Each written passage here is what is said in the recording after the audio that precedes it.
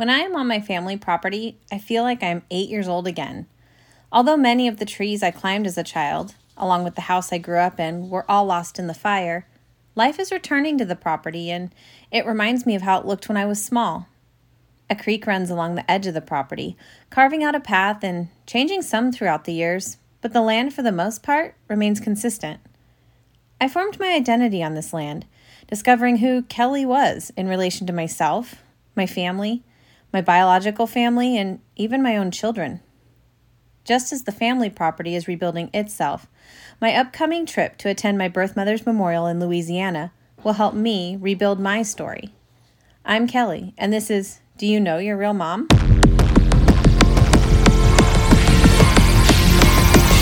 I gotta know if you're gonna be mine. I've been waiting all this time for you. I gotta know, 'cause I got you on my mind. I've been waiting all this time for you, yeah. Season 1, Episode 3, Rebuilding My Identity. I think we become who we are through a mishmash of genetics, relationships, and experiences. For me, growing up with a closed adoption meant that I knew there were more pieces to the puzzle than I currently had. Hearing from my birth mother, Belle, and my biological brother, Jonathan, for the first time was starting to help me discover some of the missing pieces. Identity can be a tricky concept, as can family.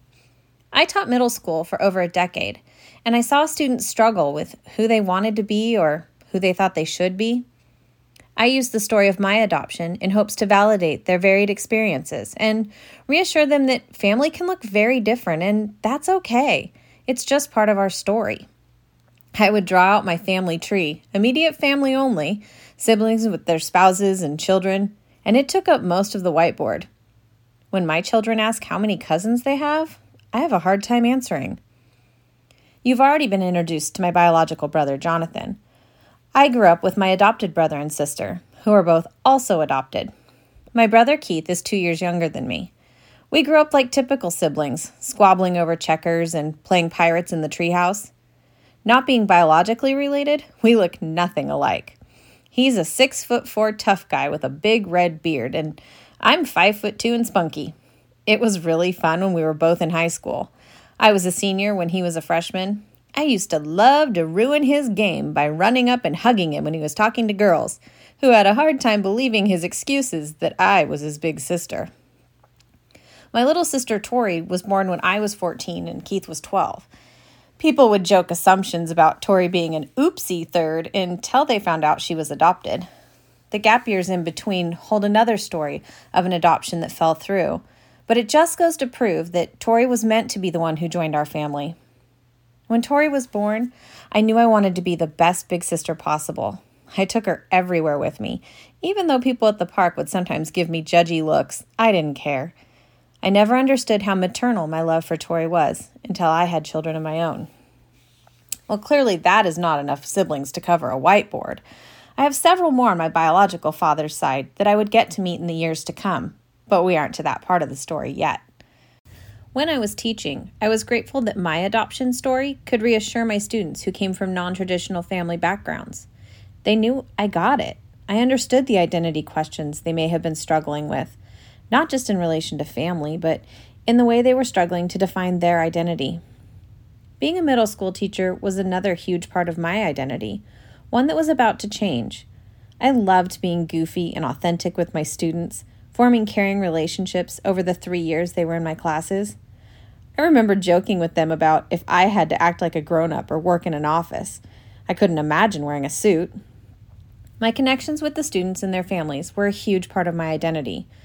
Then, based on my students' needs, I decided to step out of the classroom and help design a small high school option for students who wanted a smaller model to fit their needs. After working on program development for 3 years, we finally opened our doors, and I was the site principal. I remember describing the school to people as being everything we had hoped.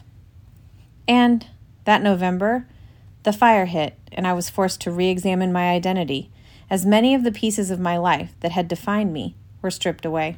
2 days before the fire, we held an expo at the school where students presented to town leadership, parents, and community members on their ideas for how to improve our town. I remember passionately telling the student body how much I loved Paradise and how excited I was for their positive impact. I won't dwell on the day of the fire, but in a minute, everything was gone. Our homes, the amazing school site where I had ordered every stitch of furniture and students had painted the walls, along with my sister's home, my childhood home, and every printed photo or memento our family had owned. But losing Paradise was a part of my identity that I quickly recaptured. After looking at houses across the county, although we knew Paradise was never going to be the same, my husband and I bought a house up on the ridge that had survived, and we were back up the hill 5 months after the fire. My friend Casey recently said to me, "You moved back to Paradise when moving back to Paradise was hard," and she's not wrong. Moving back to Paradise at that point wasn't an option for most, unless their home had survived the fire. Even for those who tried to come back as quickly as possible, rebuilding took time. We made the choice as a family to drive through debris daily, getting stuck behind the hundreds of dump trucks, cranes, and heavy equipment everywhere we went. Just yesterday, my daughter commented, "Mom, remember when the streets still didn't have any cars?" But on the other hand, it was a chance for all of us to choose for Paradise to remain a part of our identity, as we chose to be active participants in rebuilding the town we love. But the rest of my family did not. Despite having lived within 15 minutes of all of my family forever, my sister and her family have relocated to Idaho. My parents, brother, and Nana are all now in Utah. While I understand their reasons, it's incredibly hard to readjust to my family being so far away and now seeing each other rarely. And my story in that way is not unique. Our little town was fragmented into pieces that spread family, friends, and neighbors across the country. But there was one more hit to my identity that was to come. While transitioning from teaching to administration had stretched me, I had remained with the same organization. But as the fallout from the fire was still settling, I remember telling a family member that I didn't know who I was outside of that organization. It was like another family that I was about to lose. I knew who I was in that environment. The teachers and staff had been a part of my daily life for over a decade, spending time together outside of school, playing a role in my kids growing up.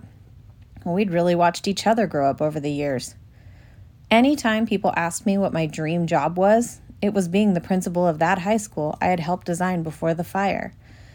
But we had designed that school to serve a market that was no longer present, as we operated out of a church in a neighboring town to finish out the year. We fought through that year together, teachers taking calls from insurance companies while I covered their classes, knowing every day I was showing up to model resilience, reassuring everyone it's okay when it wasn't. My students were hurting, our staff was hurting. For the first 2 months, I was living in a trailer with no internet. After that, I was in a house with no heat until we moved back up the hill. My biggest heartbreak was when we had to make the decision as a cabinet that the high school couldn't operate the next year. That meant my dream was over. I would have to say goodbye to the extended family I had grown close to, the program I had helped design, and the students and staff I had grown to love. I would have to reexamine my own identity yet again. And now, the rebuild continues. Paradise continues to rebuild into a new iteration of itself. My family prepares to rebuild a home on the property I grew up on. I have had the opportunity to rebuild my identity in ways I never thought possible, including joining a new organization where I get to apply my learning from high school development to benefit students on an even broader level. And now, with Belle's passing, I get to rebuild the story of my journey, the story of my adoption, the story of my family. I told you that my birth mother's name means pretty. Well, Kelly means brave. I used to think that being brave meant my hobbies of downhill skiing, abalone diving, and learning to harvest my own meal while backpacking. I knew being brave meant starting a school from scratch, leading hurting people through a historic disaster, and starting all over again. I'm now learning that sometimes bravery means looking inside, taking time to fully process what I feel, and hitting pause to reflect when I lose someone like Belle. Today I reached out to the agency I was adopted through and asked them to send me any documentation they have regarding my adoption.